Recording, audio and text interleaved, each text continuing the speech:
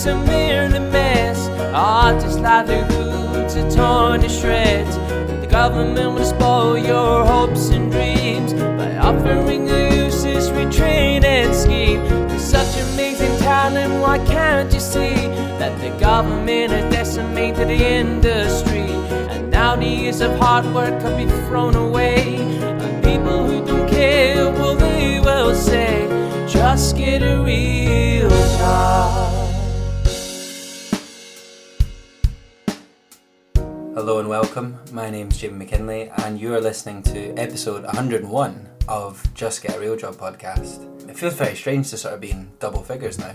Triple figures I should say. Been in double figures for some time. Yeah, it feels very strange to sort of be over the 100 mark. Thank you to everyone that tuned into last week's episode and supported our 100th episode with the frontman of acclaimed Scottish band Father Son. We'd had some really nice feedback on that one, so thank you to everyone that's listened. We've got another brilliant episode in store for you today, and this week on the podcast we are joined by a comedian, a writer, a director, a very multifaceted creative that is, and she also happens to be Canadian, which is a podcast first, but this week on the podcast we are joined by the brilliantly talented Kate Hammer, who also, may I add, has one of the coolest names we'd ever had in this podcast as well. But I spoke to Kate I think 2 or 3 months ago. She came around, we recorded this, and it was a lovely conversation. And she's been very busy since we last spoke as well. She actually has a play on this week, which is brilliantly timed, and that is called Must Be This Gay to Ride. And that is on this week on the 23rd and 24th of June at the Old Gym Theatre in Glasgow at 7:30. It's also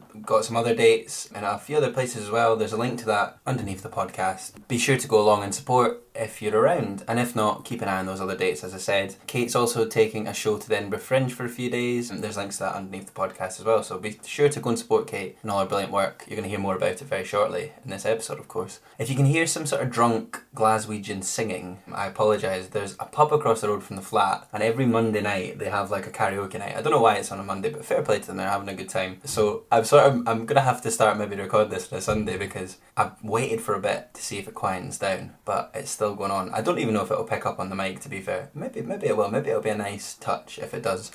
But anyway, me and Kate had a great conversation. There's lots of interesting topics that we covered. And yeah, enjoy today's brilliant episode 101 with the wonderful Kate Hammer.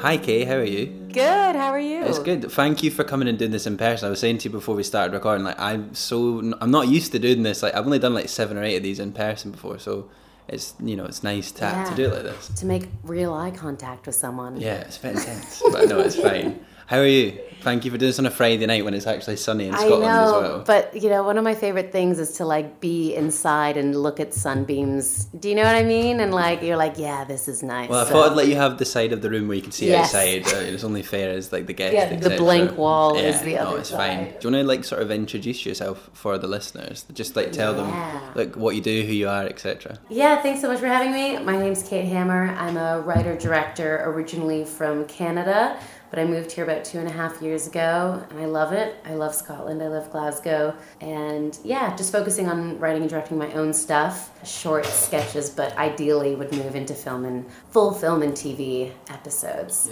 Yeah. And you're also like kind of a stand-up as well. You do comedy stuff, right? So you do you do lots of different things. Got my fingers in a lot of pots, which can be wonderful, but also really hard to balance.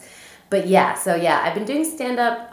It's hard with the pandemic because there was a solid 2 years where I did nothing. Yeah. But I've been doing stand-up, let's say, for about 4 years now. And it's going really well. It's nice. That was one of the reasons that brought me over here, was that I love UK comedy and just your sense of humor and self-awareness and willing to be a little bit like self-deprecating but really absurd and more of a storytelling vibe instead of like North American comedians are just, it can be quite unsatisfying when you watch an hour and it's just joke to joke, end on offensive joke. And here, I feel like, when I first watched Simon Amstell's special Do Nothing, I remember it blowing my mind. I was like, I've learned, I've cried, I've laughed. Like, it was just, I really like the culture over here. So that TV and comedy is what brought me over. Amazing. Well, we got loads and loads to talk about. And I was saying to you as well off air, like,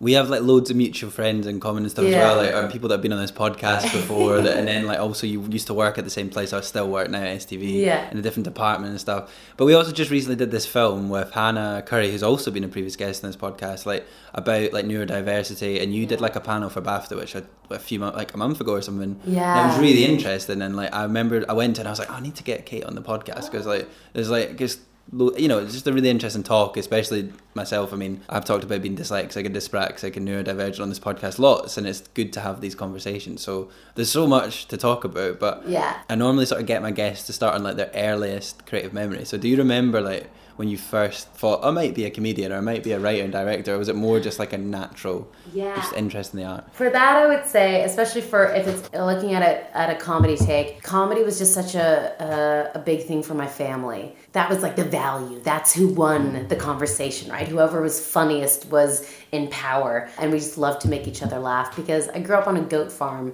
with 3 older brothers, middle of nowhere, like literally 100-acre farm, like the neighbors very far away. So you had to make your own fun.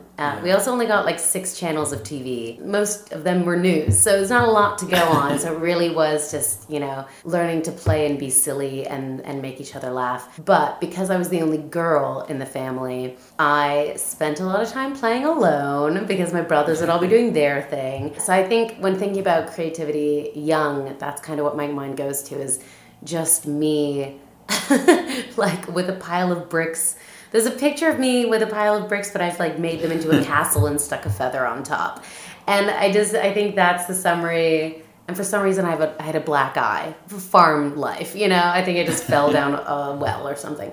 But that kind of moment of just like, oh yeah, because that's what I would have done, just wandered off. And with whatever I had, like just, my mom always said I had a big imagination. So I think that's what attracts me to stories and telling stories and really like being able to, or not make people, but allow people to feel stuff and engage with social issues through these things. But yeah, I mean, tons of drawing and always into like arts and crafts younger. But if you just left me in a room for a while, I'd be able to make my own fun. But I suppose that's very important as like a stand-up or even as a writer, because you need to be able to like, a lot of it probably is quite a lot lonely in the sense where you write the jokes or you write the script, etc. You need to sort of be able to be on your own and then share it later. So, you know, doing that from an early age is probably quite useful for that. Yeah, and I mean, I appreciate my alone time and know that a lot of the process needs to be done just like you doing it. But I also love collaborating. That is, you know, I was always an outgoing kid. I would like invite strangers to my birthday party at the pool, and my mom would be like, you can't come. We don't know you. And I also have a really strong background in improv. So I did that for a lot of years in Canada. And I think that kind of way of developing characters on stage and following the fun and learning through that has really made me, not that I find it impossible to work alone now, but I'm like, why? Yeah. So I'll do this, but then I'll want to share it with people and collaborate. And can you look over this? Because nothing is better done alone. Like, I don't think there's any creative project that's, even if it's good, if one person does everything, it could have been better if someone else's eyes were in there. Well, do you know, that's so interesting, because the whole reason I'm now a script editor is because I couldn't do the writing alone thing. You have to kind of be able to do a lot of it if you're a screenwriter. And my whole job is collaborating with, well, basically writers and other people like, you know, other script editors. And I think that's what I like most about it, because you're able to, like, I don't know, maybe I just don't like being on my own as well, but do you know what I mean? You're able to, it's so collaborative. But I think a lot of people forget that that's such an important part of being any creative. You need to be able to collaborate and work. Especially, you're creating multiple characters, and then it's like, okay, go write 5 of them.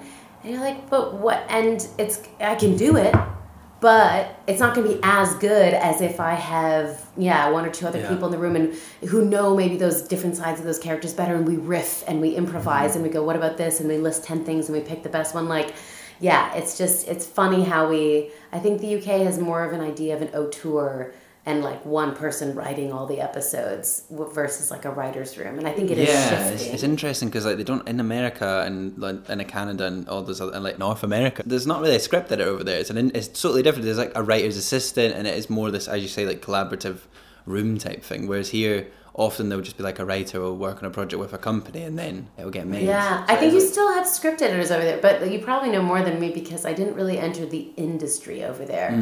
I was doing live I don't know anything about the American Okay. TV industry, to be fair. Like, I've not worked in it, but just from what I've heard. Yeah. Just for the people who don't think I'm like having an opinion on something, I'm not.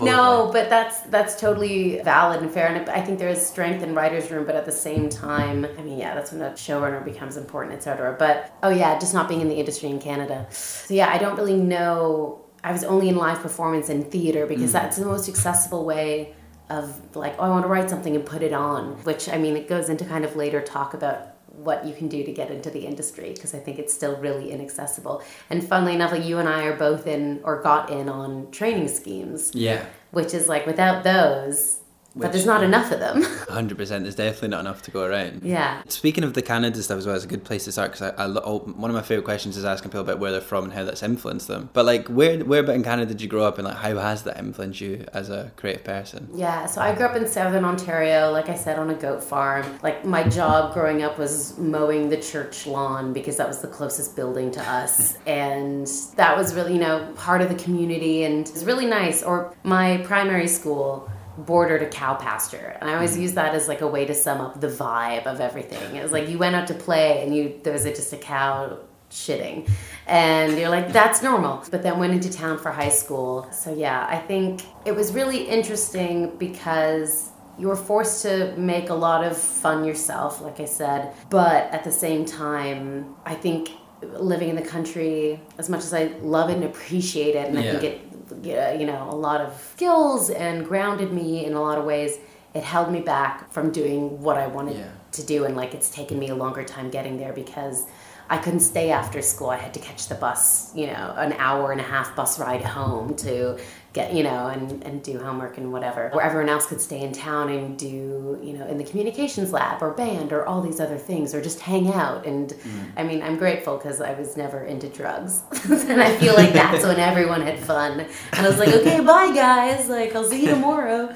But then I lived in Montreal for about 5 years before coming over here. I lived in Toronto and then Montreal. So that's when I kind of got more opportunities for playwriting and making stuff, and you started getting interesting in filming, but it was always like, well, I wouldn't want to film something with shit equipment, and there was always that barrier of how do I get that, how do I make it good enough. But yeah, I just think that for so much of it, especially when you grow up on a farm, anything, if I was good, because I'm a performer, if I was good in a show, my parents would be like, oh great, you should be a publicist or, PR, or you're great at talking to people, you should be in sales. It was all these, you're good at a creative thing, here's a real job you can do. Yeah. Like it was never, oh my gosh, you should follow that, because that was never a realistic. And as much as my parents didn't ever say like, no, you can't do this. It was just unsaid in this world of, well, that's not what we do. We're farmers and we're realistic. And what about money? Because that's always, your crop's gone, you're fucked. So that was always that mindset. And I remember when I was young and in Oliver Twist, or like a rip-off of Oliver Twist, because we weren't allowed to use the real songs, someone came up to me afterwards and was like, you have a great voice, you should be an actor. And it was the first time that it clicked that I was like, oh, people can do that as a job? Like, you can do that?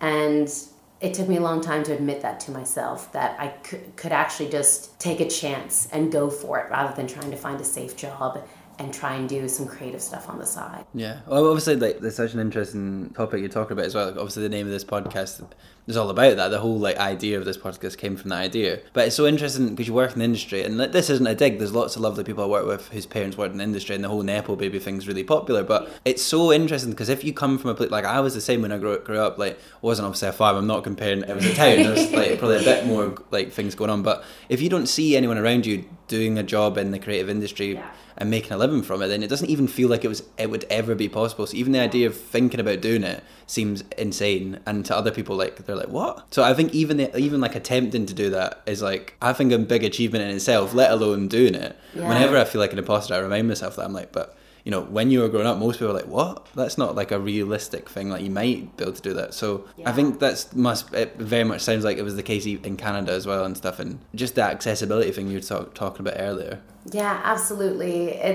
I think the biggest hurdle, because I wouldn't say that there was no chances and for me to get my hands on equipment. In high school I did, and I made stuff and I loved it. But again, it was still like, well, I'm also really good at math and I'm really good at this and I'm good. And those would be smarter things to do. Maybe I should just be an engineer.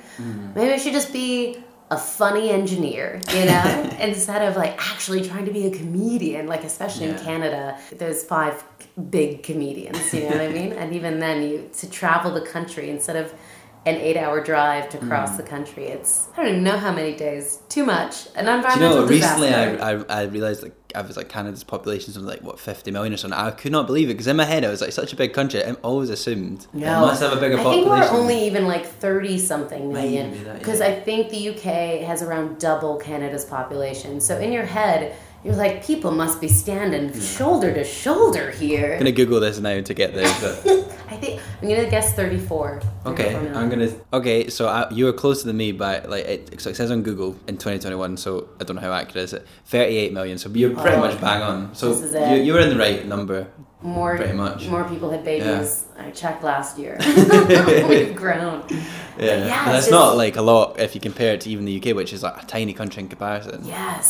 But I suppose a lot of it's quite like, in the way that the Highlands in Scotland, quite a lot of like unpopulated places. But this is what's interesting, is thinking about the culture of storytelling and TV and going out. And I think Canada has less of a going out culture. There are more comedy shows, which, you know, we can all agree on, like, comedians get into TV, get into writing, like, it is a kind of streamline. So it's like people go out to see comedy, so the more paid shows, so then I can get paid more as a comedian. And that, like, it's all this kind of reflexive stuff. In Canada, it's really hard to get an audience. There's just less people. There's less people who are willing to go out. Maybe it's partially weather, like there's so much snow where when it's nice you want to be out, like, but what is it about culture and partially drinking culture that people just go out less to see stuff? But here it feels more like people want to go out into the community and support in whatever way and go and see shows, or that they also are engaging with television more and that there's more of a stress on good stories in potentially lower quantity, but it's, you know, higher quality, or BBC being a license fee and having a mandate to represent the country.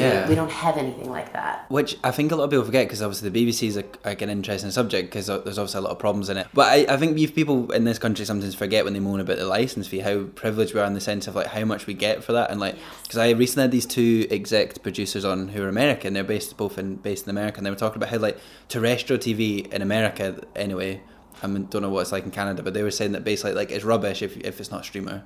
It's just terrible, and we are so lucky to have something like the BBC or STV or, you know, Channel 4, etc., that are making good quality TV on a terrestrial level. Completely. Like, which is mad. And it's popular worldwide, and it's respected, and you can see, like, it's just developed. Never, like, even if you're annoyed paying the license fee, please don't stop. It's so important because it really, and it forces them to make shows outside of London. If that license fee goes away, why? You have no reason to go outside of the main metropolitan population dense areas. And I'm not saying there's, you know, easy for Scottish television to get made or that there's enough of it, but at least there is like some sense of we need to get outside and we need to tell these stories to represent the people that are paying us. There's quite like a boom in Canada in terms of like, there's a lot of TV being made there, right? But would you say that it's not really reflecting Canada itself? 100%. It's mostly American shows coming up, filming for cheaper in Canada, and then going back. So I still think there's a lot of that happening in Scotland. Like there's a lot of shows that are filmed here but aren't actually necessarily Scottish. Yeah, I know what you mean exactly. Like I think that happens in Scotland a little bit sometimes, and it's great because you're like, we're employing our local people, but at the same time you're like, but we need to make more Scottish stories too. Yeah, and even having like a Scottish director instead of, again, having to bring someone in who isn't going to tell, not necessarily isn't going to tell the story in a Scottish way, but it's, you know, a lot of the below line people are getting employed, but the big wigs, I guess I would call them, are still coming in to do it. And so it's like, where are the people here that we can have the skill and have the availability that we can hire? 100%. I feel like I've taken on a bit of a tangent. No, it's just a good conversation. But the question, another one which will be really interesting, because again, I love it when it's somebody that's not even from Scotland or the UK, because it's usually quite different. But like, do you have like a favourite word or phrase from Canada that you would like to share with us today? This was really hard because I was thinking. You can have more than one. I was thinking so hard about it. Like, what do we say? And part of me was thinking, do I travel so much and have, I was an au pair in France, and, I've not lived in Canada straight for my whole life. So I was like, have I just forgotten Canadian words or things that we do? But I came up with a couple. I mean, I really like, from my time living in Montreal, the Quebec have a different set of swear words than other French people. So all of their swear words have to do with the Catholic Church. And so it's just saying something Catholic, but with a Quebecois. So it's like tabernacle for like tabernacle, but it's like a little cuss, or like Christ for, Jesus Christ, or like all these little Quebecois swear words are really fun. Or just slang in general. But the only phrase I could think of was, and I don't think it's a Canadian thing, but whenever we would go away and then come back home, my mom would say, as we walk in the door, we'd just go, home again, home again. And like, for some reason, it's this like, it felt like it was unconscious when she did it. And I think, was it like a few years ago or sometime, where I noticed I would do it too. Like, it was just now this inbuilt thing that if I like came home, even if it was out for, the day, I would just come home like, home again, home again. And it's this like weird, I don't know what it does. It's not like, I am safe, I am home. It's just like a statement. But yeah, it's one of those things where you don't know you're saying it, but it is a phrase. So that's a very niche, only the Hammer families. Home again, home again. That's what I'm sticking with. I'm going to be really cheeky as well, since you'd lived in Scotland for 2.5 years. Is like a Scottish word you'd heard since you moved here that you really like? Oh my gosh, I love so many, and they sound so wrong in my accent.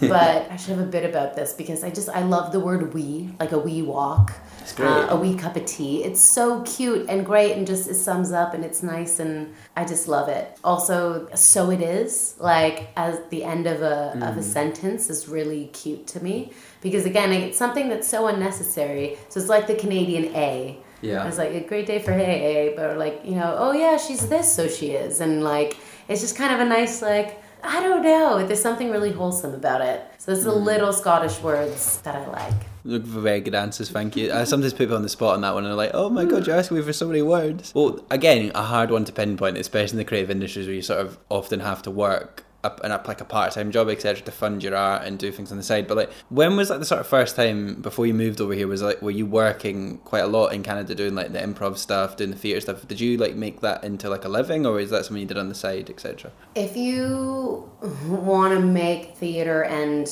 comedy and improv into a living in Canada, or at least where I was, you would have to go into admin. You'd have to like work for the Quebec Drama Federation or a theater, or which is great. And like, I was always kind of like, should I do that? But I knew that it would kind of not trap me in a way, but just I knew I was like, well, I don't want to stay there forever, and it's something that you want to stay and become an artistic director or da-da-da-da. And a lot of the playwrights tend to have rich husbands. And so like, not all of them, but like some of the ones who are like, oh, I'm a full-time playwright, and it's like, oh, because you can afford to. And that's nothing against that, but it's just like, again, it boils down to the people in Canada who are able to make these like a full-time job have some other, safety net, or the time, which is a really big luck factor. But so yeah, there's no money in improv or stand-up in Canada for like, up and coming levels. So yeah, it was my last job before I left. I was working for an app, like a new application that was being developed, and it was a storytelling app. So I was interested. I was like, great. Yeah, it was part of the world. But again, at a certain point, it started to just break my heart, because even if you're in something adjacent to what you want to be doing, at a certain point, for me, and I would love to be able to just kind of split my life up a bit more, but for me it really kind of, a deep depression hit of being like, it's not it. It's close, and oh my gosh, I'm so lucky I'm being paid. People would kill for this job to be paid to be a writer, but it's not what I want to write. It's not fulfilling. It's not able to hit these things for me. It's not my voice. I think the voice thing's so important. That's actually the advice I give to so many young writers when I speak to them, because a lot of people say like, what do they need to do with this spec script, etc. And I would just say like, at the end of the day, I just think you have to like make sure your voice is there. Yeah. Even if the script's not perfect. Me personally, obviously some production companies and people are different, but like I think if the voice is there, then that always comes through the most. So I always say to people like, get your voice. Like it sounds so pretentious, but you know what I mean? I think it's really important. It's not pretentious. It's hard to pin down. Yeah. And I think that's what's frustrating about just looking at writing is you have a story idea, but then you try and go, well, maybe it should be more dramatic, or are they looking for this, or it's too funny, or it's not funny enough, or I think I'm lucky that I work in comedy and it's, you know, I'm able to kind of... I suppose voice is a central part to that. Yes, absolutely. What's my point of view? What resonates honestly for me? But not only me, but like, what do people assume when they see me? And then what do they expect me to say? How can I subvert that? Or you'll see it 1,000 times, like if I, let's say, had a feeling or observation about myself and I shared it, but it just dies with the audience. And then you have to go, oh, so they don't see me like that. Even if it's honest for me, they don't understand it. So you're like, great, you have to adapt to how people are perceiving you. I think it's really useful to take that into writing. But yeah, to find a voice as a writer is a tricky thing because it's not something you can necessarily be like, I've written the first draft, now I have to put some voice into it. Yeah, it's not like a thing. No. It's like, it's hard. You can't bottle it. I think a big stamp of death for me though is whenever I hear writers being like, "How can I add a bit of comedy into it?" And I'm like, "Oh, if you're asking, just work with a collaborator. Like, just have a comedian that you trust. Like, take a look." Can we get some comedy sprinkles on this? Is it really? Because I'm like, if you're trying to force it in, it's not going to be natural. It's not going to work. Like, but also maybe that's not your voice. So don't force. Don't push it. Because it's not going to read, just like write a script that you love. 100%. I always say to people, don't write a police procedural because you think people want to make it. If you don't like them, don't write it because it's so obvious that you're trying to. I know. But well, maybe it's a good thing to sort of go into the comedy stuff because I haven't had enough comedians on this podcast, which is really, I don't know why, because I really like going to see comics and stuff, and I really feel like I should have had more. I think we only had like 2 comics on this podcast, and we'd done like nearly 100 episodes, which is mad. You sort of started being a stand-up in Canada before you came here as well. Yeah. So like, is that always something that you were drawn to? In a weird way, no. Like, it wasn't something when I was little that I was like, ooh, I want to be up there doing that. I loved performing. I loved entertaining all the time. Like, that was, big, happy place for me. But again, the realisticness of that was, I didn't want to go get a degree in acting because I was like, that's 4 years to end up with not a lot. And I think you can teach yourself to act in other ways. Or you just see so many people go through acting school and then they are actors. And this is how they speak on TV or in theater. And you're like, ugh. But yeah, I always wanted to... I think I always had the impulse to be a part of like the comedy community. And I really like into improv and things like that. But with my schedule, it never worked. Or I always found excuses or money or time. I was a tour guide at the time, so... You know, if it was a 6-week improv 101 class, I knew I was going to be gone at least for 3 classes. And then that's half of a course that I'm not getting. So then I couldn't go to so it was always just like never worked out. So when I moved to Montreal, it was a big effort for me to go, okay, I'm here. I'm doing a creative writing degree. Like I'm investing in myself. I'm saying I'm going to do the thing I want to do, not just, you know, what I think I should be doing. And then I started improv. And that was the first kind of thing I was doing there. Then I started doing sketch. Then I started doing more theater there. And then it took a couple, I think it was a year in Montreal before I did my first stand-up show. And it was always the kind of thing last on the list because there's classes for improv and there's ways of doing these other things and work and school. I would only do stand-up when I was asked to do a show, which was more common because there aren't a lot of women in comedy. So whenever a show needed a woman, they're like, can you do it? And do you come be a token woman, please? Well, I was like, sure. I was like, great. How about I do something I've never done before and will never do again? Because I had this obsession with never repeating a set. I was like, how can I repeat it? I have so much to say. I have a new story to tell. Because it was always about storytelling for me. And that's what kind of when I boiled down, well, what do I want to be doing and why? It was like, a good story well told is the only thing that will change the world. And so no matter what I'm doing, that's at the core of it. And did the improv though, I imagine, because there's not as big a culture of improv in the UK. Obviously there is some, but that's a lot bigger in the, like, sort of North America. The scarcity here, it's so weird. I didn't know. There's more in London, but it's a really weird thing because there's so much of it in North America. Tons in Montreal, tons in Toronto. You have your Second City. You have, Montreal Improv and Theatre St. Catherine. Then you go down to New York and you have your Upright Citizens Brigade. So I've like taken, bits and classes and workshops at all of those things. So it was really weird to come here and then find out there's Glasgow Improv Theatre. There's some workshops and nights happening in Edinburgh. But it's not the same. There's less. It's not got the same culture, yeah. Yeah, it's really strange to me because a lot of the UK stand-up is so, like, I feel like they have built it through a form of improvisation anyway. So it really feels like you guys would love it. You guys. But, it's funny. And I do want to get more involved here. And I've had some meetings because it's a muscle that I really miss flexing. It's something so different of how being able to just like find the silly play and spontaneity, and then when you have this, when you're on the same wavelength with someone else on stage, it is a high like no other high. Like it's not, a stand-up high is not the same as an improv high when you bring everything together and it works and the audience is like, they lift you up and they carry you around. It's amazing, and so many ideas can come from those made-up scenes. And I've also done 2-hour-long improvised sets, narrative sets, because I knew some kooky people in Montreal who were like, let's fucking do this. So it's really fun what you can do. You can make a dramatic movie on stage because the audience shouts out a genre and a couple other things, and great, let's do it. And you're all working together. Have you ever taken something from what you learned in improv and put it into like a sketch and stuff and reused 100%. it? I imagine that must be quite a good way of getting ideas. Yeah, I think, actually I say 100%, and I don't know if that's true. I think probably, I had a sketch group in Montreal where we definitely did that. We would do improv and then we say, oh, maybe this or this, but we'd also have outside written sketches. It's hard to do improv alone, but a lot of like me riffing and improvising with non-consensually with my friends, where they're just sitting there and I'm like, hey, I'm a new character now and I'm going to do these things. It helps me. But I think it would work. Because I would never want to take a group idea into a sketch without that group idea. So I don't know if I actually have, but it's the muscle. It's like even just being in improv on stage, and if none of those ideas work, but you're like, but that makes me think of this, and that could be a stand-up or a sketch or a show. It must make you a better stand-up as well, having that improv background 100% as well. Because I think stand-up's one of the most insane art forms, in the sense that I could never imagine. I've done a bit of acting as a teenager and stuff.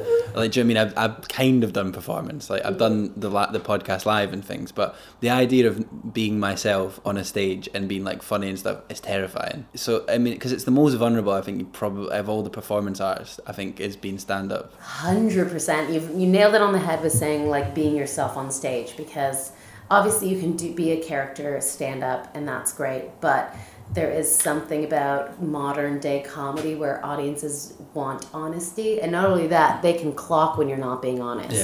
And a story, like if you're telling a friend's story or a made up story, unless you're doing it really well, but there has to be a heart of honesty to it, an audience will clock onto it, and they don't know why, but they won't engage as much. It's really interesting. But you're right in that I believe that comedy is like stand-up. It's the hardest performance ever. Because with a musician, you at least like you can have your chat in between, but at least you're good at playing songs. And if you make one or two chord mistakes, I imagine most audiences would be like, it's fine. But I feel like as a stand-up, if you fuck a joke up, that's the whole joke. Could be like. But then also a musician, they're a little bit funny in between, and people are like, oh my god, they're funny and they're talented. It's amazing. But there is some sort of like, if you use a prop or an instrument while doing stand-up, the audiences are a lot more like, oh wow, there's this other thing. But when it's just you and a mic and you're asking people to find you funny, but you can't show them that you want them to find you funny. You can't be desperate, but you need it, but you can't show. It's like this really weird thing where you have to walk up,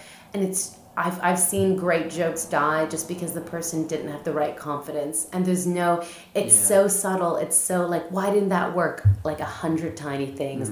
You need to believe it's funny for the audience. But like a lot of comedians say, you need to sort of have some bad shows to be a good comedian. Have you had some like shows where it's just not gelled? Oh, sure. Is that like, is the most like, I mean, I have like so much respect for him because that just must be. I don't know if I've got the personality to be able to deal with that. How do you deal with that actually? You know what? I think if you'd asked me a few years ago, I would have said, I'm confident on stage and I'm at a place like give me bigger shows. But only now looking back, I'm like, oh, now I'm at a place where I'm more confident on stage and you can give me shows and I wouldn't absolutely shit myself before going on stage. It's just about like exposure therapy of doing it 100 times. And now I have a trust in myself that I can turn a show. So even if it's not going well, I can go, oh, you guys didn't like that one? And and then that improv background comes in and I can have a conversation with them and I can like feel the room and I can get them back on my side and I can adjust my set and do different bits and I trust that it'll work. There will always be shows that still don't work even when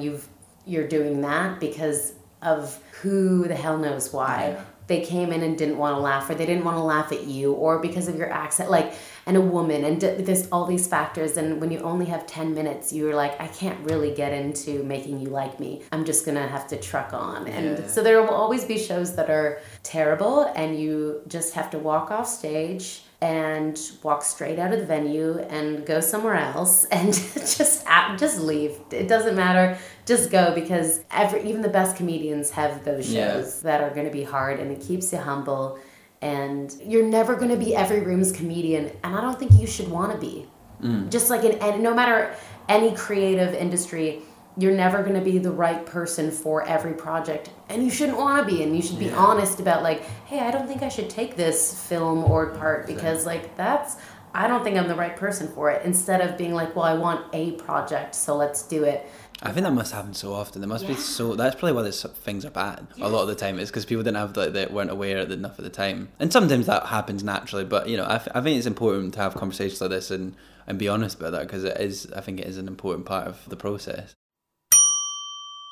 Hello, it's JB here. You may have heard this advert several times before, but if not, this is basically just me taking a minute to remind you guys that if you're enjoying the podcast, there are a number of things you can do to help us keep growing. Now, as many of you might be aware, the podcasting landscape is incredibly saturated, and there's lots of podcasts, we all love podcasts, but it's very difficult for independent podcasts like us to sometimes break through and to be noticed. So doing things like sharing us on social media, word of mouth, and just telling friends and family to listen, or even leaving us a little 5-star review on places like Apple Podcasts and Google Podcasts go so far in helping us to keep growing. Me and Elliot adore this podcast. We love making this podcast. So if you're able to help in any way by doing something like that, we'd be incredibly grateful. Not just for our podcast, but if you love any independent podcast, please try and give them a wee share or give them a review because it goes so far. Another thing you can do if you enjoy the podcast as well, and we appreciate that this is a very difficult time, but if you're enjoying this podcast and you want to help us, you can donate as little or as much as you like to our Patreon page, and you can do that by going to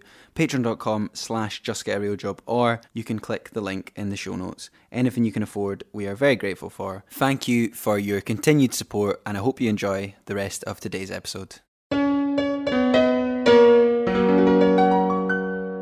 Well, obviously moving to Scotland has been quite, I know you're quite involved in this sort of stand-up industry because I've always seen on Instagram you're like doing shows and like performing on bills. How is that? Like I've not really interviewed anyone that works in the Scottish stand-up scene. Is it a good scene here? Like, do you enjoy being part of it? Oh, I love it. I think the Scottish comedy industry right now, or like the scene right now, is insanely talented. It's so good. The quality is so high, and I think that's what makes it all the more heartbreaking that it's not acknowledged or seen. You have all these comedy competitions, and time after time people will go down south, even without Scottish accents, like me or people who are from England but moved up here, but this is where they became a comedian.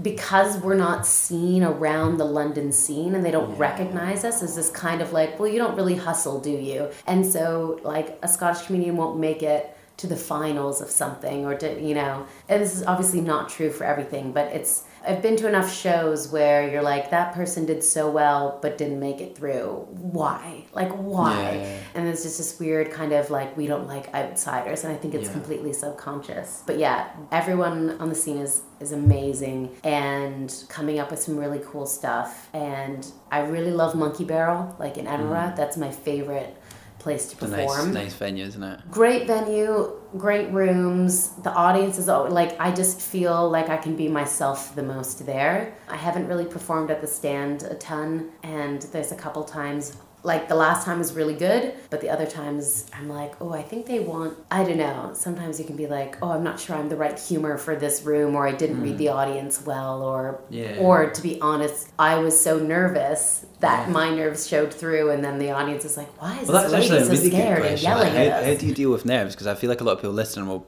especially if they're an aspiring comedian or something, that nerves are very natural. How do you deal with that? Yeah, I think a good amount of nerves is very important to always have. I would never want to walk on a stage going perfect, like I feel nothing, because you need that like excitement, that spark of watching someone say something on stage, but a willingness to go off script and respond honestly. For me, that's what I love seeing. Yeah. But I think you can just, an audience doesn't want to watching bored people is boring.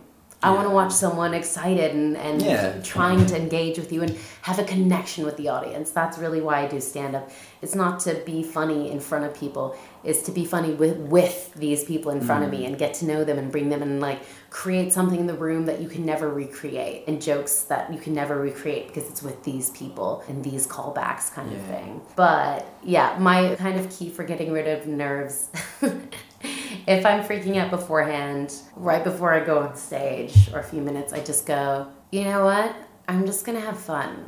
And like, like, I say it like that because I know it's stupid, but I'll look at another comedian and I'll be like, I'm just going to have fun out there. And they go, you should just have fun, you know, like don't worry about it, just have fun. But it's hard when you care so much about someone to have that mindset. But if you can try and convince yourself to be like, so fuck it, like what if this goes bad? I think that's another key, is to go, okay, so if they don't laugh the whole time, great, I'm not going to come back here then. And yeah, that sucks, but also, is it the worst? No.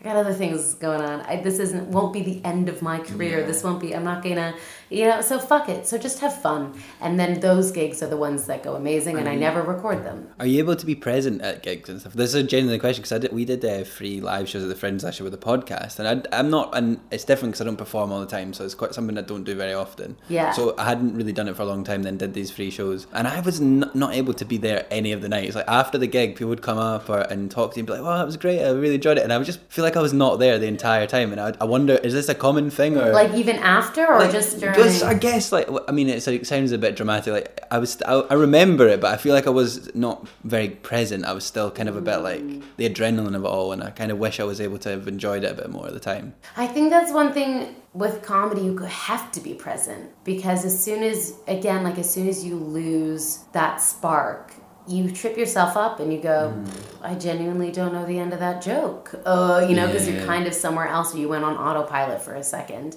But you have to be reactive to the audience at every single beat and adapt the tone you're doing it in, or da-da-da. So it's a weird one, because I think you can still walk off stage and go, God, was I really there? Like there is a kind of out-of-body experience feeling to it.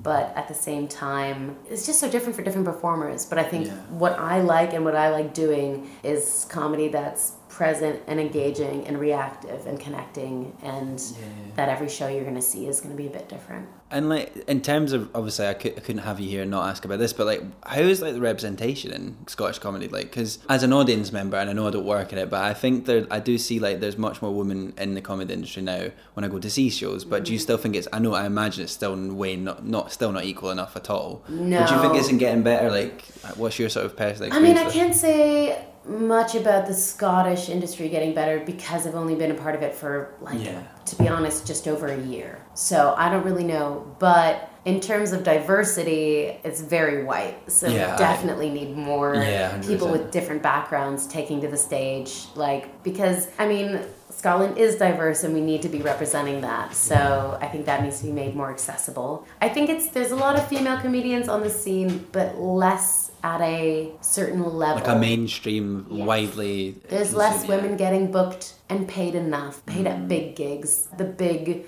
venues here, you look at their Friday, Saturday nights. It's not like a few weeks ago, I wanted to go to, a friend was like, great, let's go to a comedy show. I was like, I've never been to, this club. Great. I look up the lineup and it was just all white men. And I'm like, I don't really feel like paying £20 a ticket to go see. I'm sure they're funny, and But I've it's a seen bit some of them. I know disheartening. they're funny, Yeah. but it's not.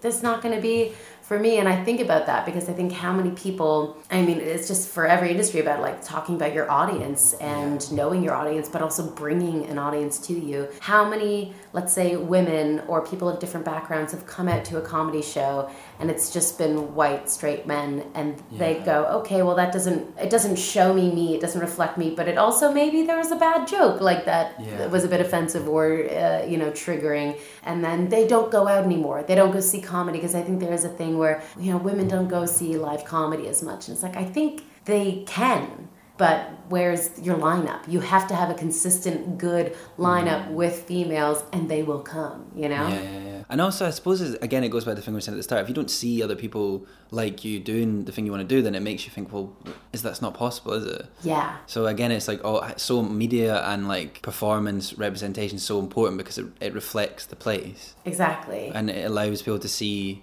other perspectives which they might not have even considered. So it's like very important. And it's like these aren't bad guys. Like, they're funny, they're great, but is there really no women at that level that you can pay to be there? Are they that much worse? And also, than I know these you're not a guys? politician, so I'm kind of putting you on the spot, but what do you think the solution is to that? Do you think that's a booker/promoter thing? Is that like just an industry-wide issue? Like, Oh, I mean both, for sure. I think it's an industry-wide issue, but like you said, like what are the tangible actions that can be done?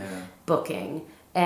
But also when you think about it, like we're saying, okay, there's not enough diversity in comedy, but that's not the people's fault. It is how to make that accessible, or how to have more training. Like in improv, you'd get notes on a scene, and someone could say, "Oh, that wasn't funny," or this, you should have gone for this. But they're filtering it through their own terms of what is funny. So if someone's up there is like, "Well, that is funny for a Chinese audience, or for someone, from my background, or this," then they're always going to go, okay, well, try to get a good note. I'll switch it to your sense of humor.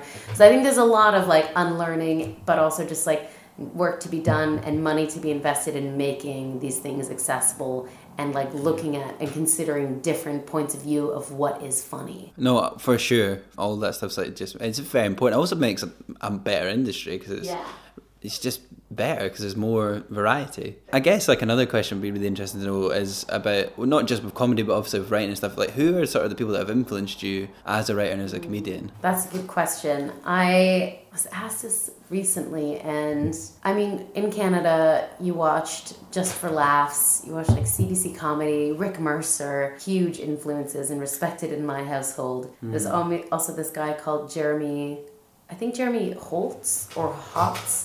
He was just such a different kind of comedian. It was really had a character and a way of speaking, and these jokes that were like, the timing of them were so odd that it had everyone in the room laughing. And I think the same for, TV shows, when you could get the whole family together and have everyone on the same page was really cool. You knew that person was nailing it and crossing all these lines. But influences, I mean, I'm just so inspired by the level of quality content that Scotland is producing. It makes you want to do better, and like seeing the other way people handle things in terms of just comedy. I mean, Ali Wong's special, Tig Notaro, I absolutely adore. I mean, I love Mae Martin. I have a huge crush on Mae Martin. Feel Good's so good, isn't it? Feel Good's amazing. Season 1, off the charts. Love Mae Martin. But, I mean, Josie Long is also so funny, but so nice as well. And she's a transplant to Scotland, and I think there is, it just kind of confirms the energy that's in Scotland, and the creativity here is really, really cool and interesting. I don't know. Yeah, I feel like I should have more set answers, but there's not one person where I'm like, that is me, because I think you are, I like keeping a wide breadth to feed into it, and I'm really energetic and weird and like to kind of go in and out of voices and characters on stage. So a bit of everyone. Great. And do you have any shows coming up or anything you want to plug on the podcast? I'm doing 2 shows at the Fringe, so just 2 dates. I think it's called Wide Set. Great. Well, we'll link it all underneath this anyway. Perfect. And we'll do a reminder at the end of it. But oh my god, I have a show tomorrow. I just take it day by day, to be honest. Amazing. Because I'm probably doing like at least 3 shows a week, which is really fun. I was at Monkey Barrel last night Yeah. It looked like it was a good lineup, yeah. It was great. I love Roscoe. It got switched the lineup slightly, but Roscoe McClellan is hilarious and a very, very good comedy guy. Exciting. No, it's loads. I mean, there's so much more I could keep talking about comedy, but I also wanted to talk about this documentary we're both in, like working differently about neurodivergence and stuff, and I thought it'd be really interesting to like sort of ask you a bit more about your neurodiversity, because obviously did that panel at BAFTA Gear and it was really interesting, and I don't know about you, but that documentary like took me on a bit of a journey which I'm still kind of processing this year. Like, what was like all these stuff I was talking about, I was like, I don't think I've ever said it quite like that before, and I got quite emotional. It's made me reassess like things in my life now, which is so weird because I'd like to think I'm quite a self-aware person and I talk to loads of people about stuff all the time on this, but that really, I was like, whoa, that's so. I don't know if you had a similar experience on that documentary or...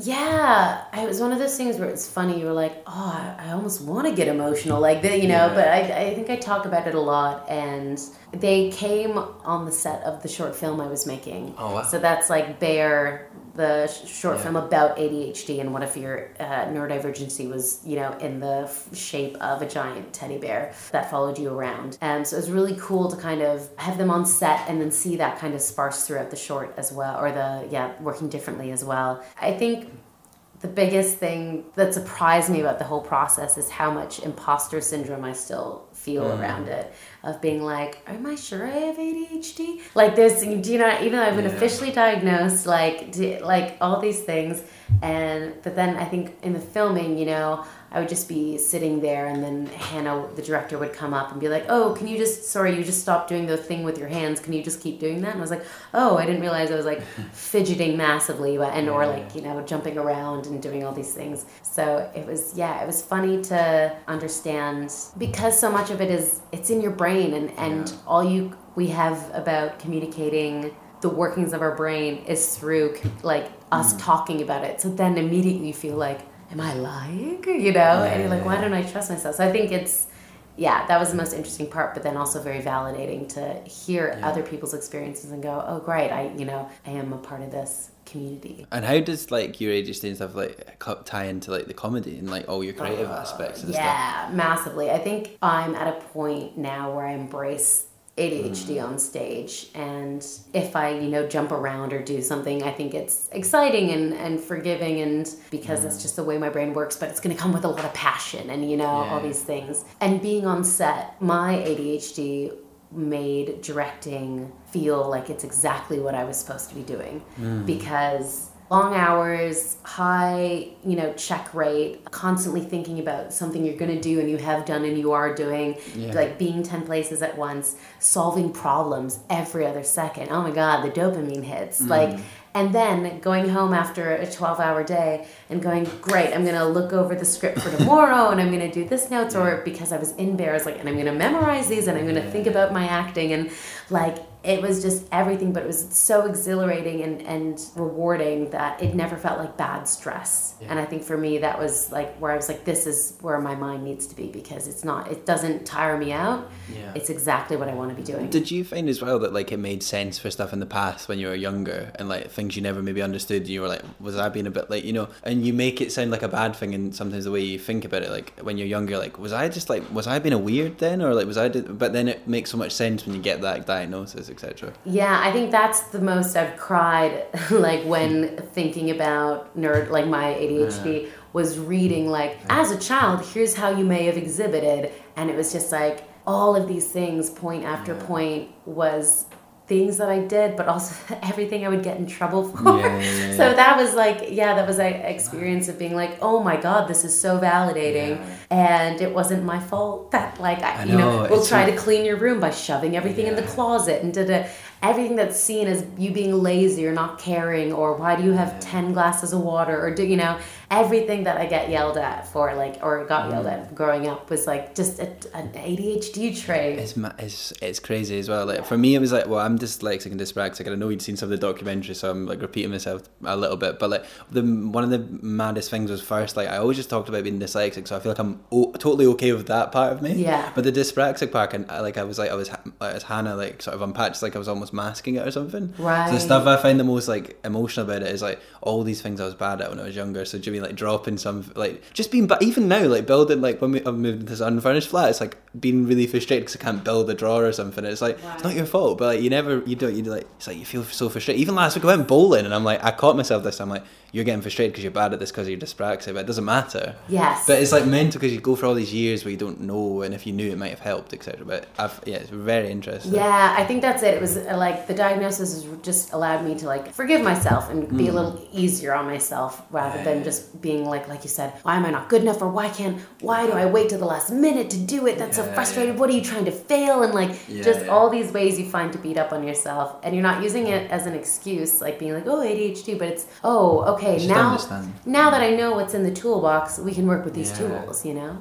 And like, I think you maybe said this on the Bath to Guru thing, but it's like a superpower that you need to just embrace, like, which I thought was a really nice thing to say, or something like. I know I'm not quoting you directly, but along those lines, because it's for people listening that might be in the same boat. Like, it doesn't need to. It's portrayed by society as like a negative thing, and I obviously can't wait for the film to be out because I think it's going to be a really powerful tool for people.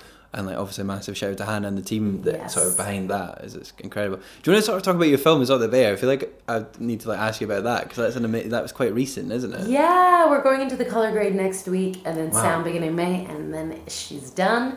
Yeah, I'm very excited. It's gotten great feedback, which always feels weird, but is obviously really nice. So yeah, that'll be making the festival rounds this year. But yeah, like I said, it's a short about ADHD in this kind of absurd world where it's shown as this bear. And okay, so bear, you know, can help you focus and be super helpful, but also can take you away, and you know.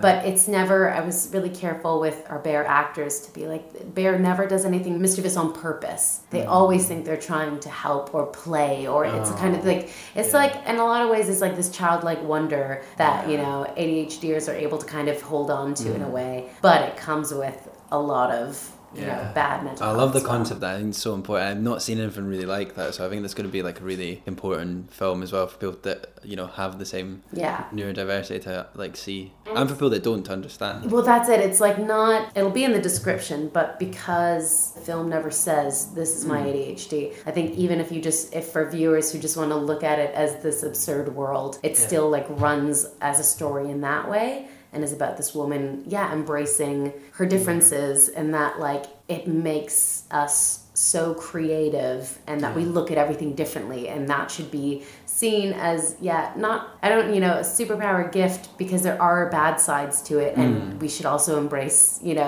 those and hug them in and be like, well, you're a bit shit, but you're my child, kind of thing. But there's so many good parts to that, about being able to see everything in a different way. That's really interesting. I mean, I know we've been speaking for an hour, so I've got like a few more questions, so I'll start to sort of wrap it, because I could just talk for so long. There's so much to ask you. We're not going to get through for everything, but that's exciting. I've got some quick fire questions, which are just a bit more fun.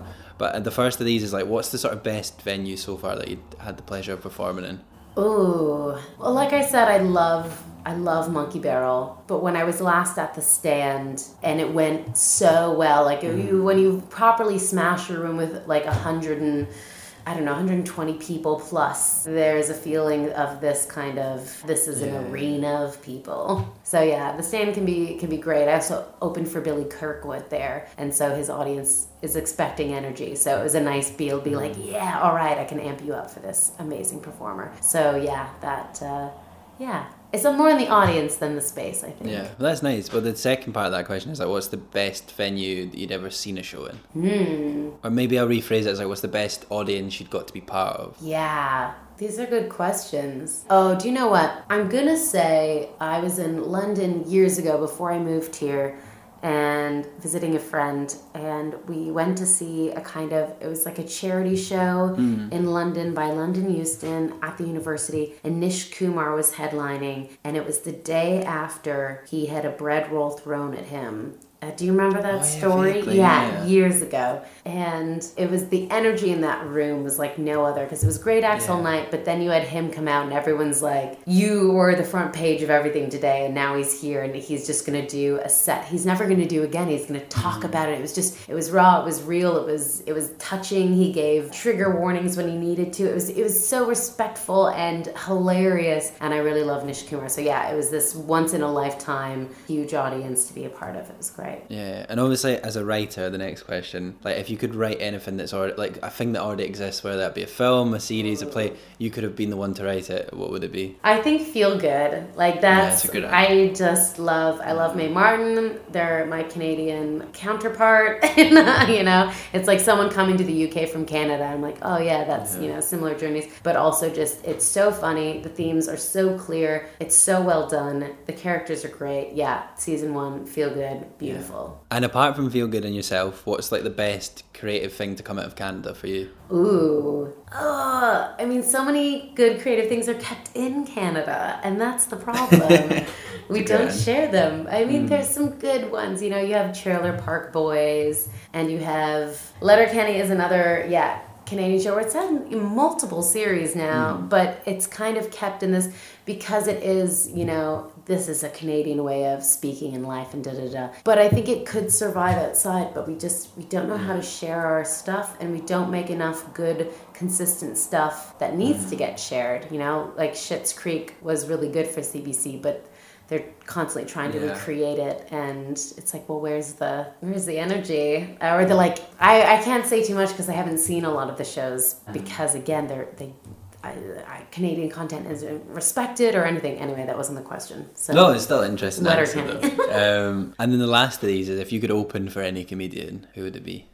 Oh fuck! Because I recently performed with Josie Long and then opened for Billy Kirkwood, and those are two, like, especially Josie Long, just like I've seen clips of her since I was a teenager, just amazing quality.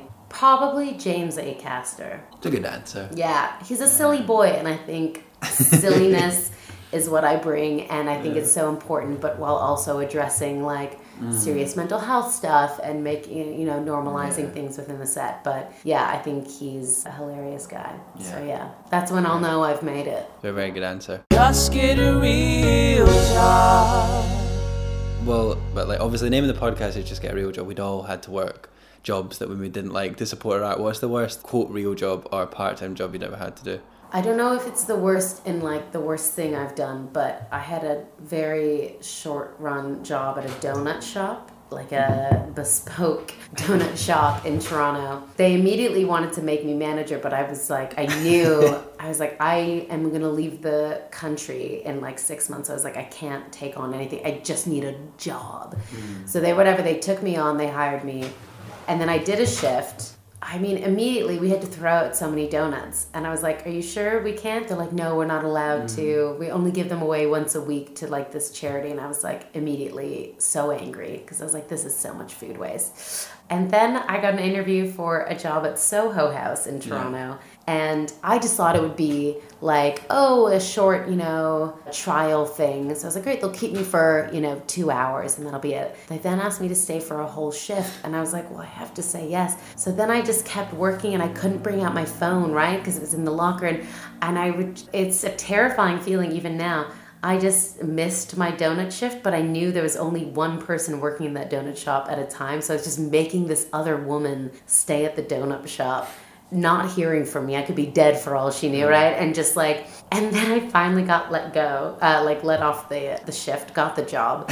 And I biked to the donut shop like 15 minutes before closing. Like this person had worked an extra 4 hours. And I was just like, I'm so sorry. I think it's clear I won't be working here again. And I was like, do you want me to do the close? And she was like, no, it's all right. It's 15 minutes. Like, just go home. So that to me, it's like the most shameful like way to exit a job. And it was just like, it was a shit job in that I would have been in a weird donut shop all day. And that would not have been good. Well, thank you for sharing. I've got 2 more questions, but they kind of tie them to each other. But like, what are sort of 3 things you think someone would need to have to be good at what you do, whether that be comedy or writing, etc.? I think this can be the same thing where the number one thing is perseverance. I remember a professor in university telling me the most talented of his students aren't the ones who make it as writers. It's the ones who just keep trying. And it's quite upsetting and sad to be like, it's not the talented ones who necessarily make it. It's the ones who have this gut for just keeping on going and taking rejection and going, great, it's a numbers game, or great, how can I make it better? And really being constructive with criticism. So perseverance, just keep going, because if you like it, why not? The second thing would be adapting, like being able to, whether you're writing and you get notes or you're on stage, just being able to adapt to the audience or characters, or, you know, oh, they didn't like that joke, so they're not going to like this one. Or if sometimes if you just acknowledge it, then people will, you go, you're not going to like this joke, and I'm going to tell it. You know, people can find fun in, as long as you're aware as the person in charge, then you kind of have control of the gig, and people like to feel safe. But yeah, just also knowing what notes to take and what notes not to take, which can be the hardest part. And then the third thing I would say is a mixture of just like, of being positive, but also the importance of play, because if you get stuck, I think you can lose your love of what you love if you are writing, but then it becomes a job and you have all these, you know, I have to do this and pages of notes, and it's the opposite of what they said last time. But if you just find a way to make it fun for yourself, because you can tell when a script has heart, you can tell when a script has had fun writing itself and found something, or directed, or you're a comedian. I think just the sense of play is extremely important in anything creative. Well, thank you for those answers. Like, I appreciate how much thought you'd put into them, and that they're just a great answer, and great for people like listening that are maybe starting out to just be able to hear that. And obviously you've given some great insights and advice for it, but like, what would sort of your closing advice be to like anyone that, and I know it might tie into what you just said anyway, but like for anyone listening? I think, it's a mix of finding deadlines to work for, but the biggest thing I can say, and I know it's not accessible, which I kind of hate myself for, but you gotta just make your stuff and put it out there. Whether it doesn't have to be on social media, but if you go out and make whatever you want to make, and then you just put it online yourself, and you can send that to your industry. So if it's an agent, if it's a director you want to shadow, if it's, for comedy, like film yourself with a hairbrush in the room. Why not? It's better than having nothing. And I think that's the key, is we have all these ideas and we have these written things in drawers, but if you can have something to show and make yourself, your voice, bring that to the screen or to the stage in some way, then do it. But that makes me think of like, maybe the piece of advice should be just find a great collaborator. If you like comedy and you want like, what a great challenge for yourself, because instead of writing in a room alone, find a comedian you like that's local. I guarantee you they would love to write with you, like to whoever you are, or like do whatever your thing is. They would love to work with you because they want to get their thing out there. And collaboration means stronger projects, and it means better, funnier, more interesting, and someone who's going to help you make it. So less pressure. Well, that seems like a great place to end on. Kate, thank you so much for your time. Like, I genuinely, it's been such a lovely conversation to have, and thank you for being so vulnerable and honest as well about your experiences. I think it'll be a really, hopefully, enjoyable listening for the people at home. Well, thank you so much for having me on. I'm sorry to that donut shop lady, if you're listening. I am really sorry. I needed that other job. But yeah, thank you so much. It's been great. I can't believe how long we've been talking. I'll let you have a Friday night. Cool.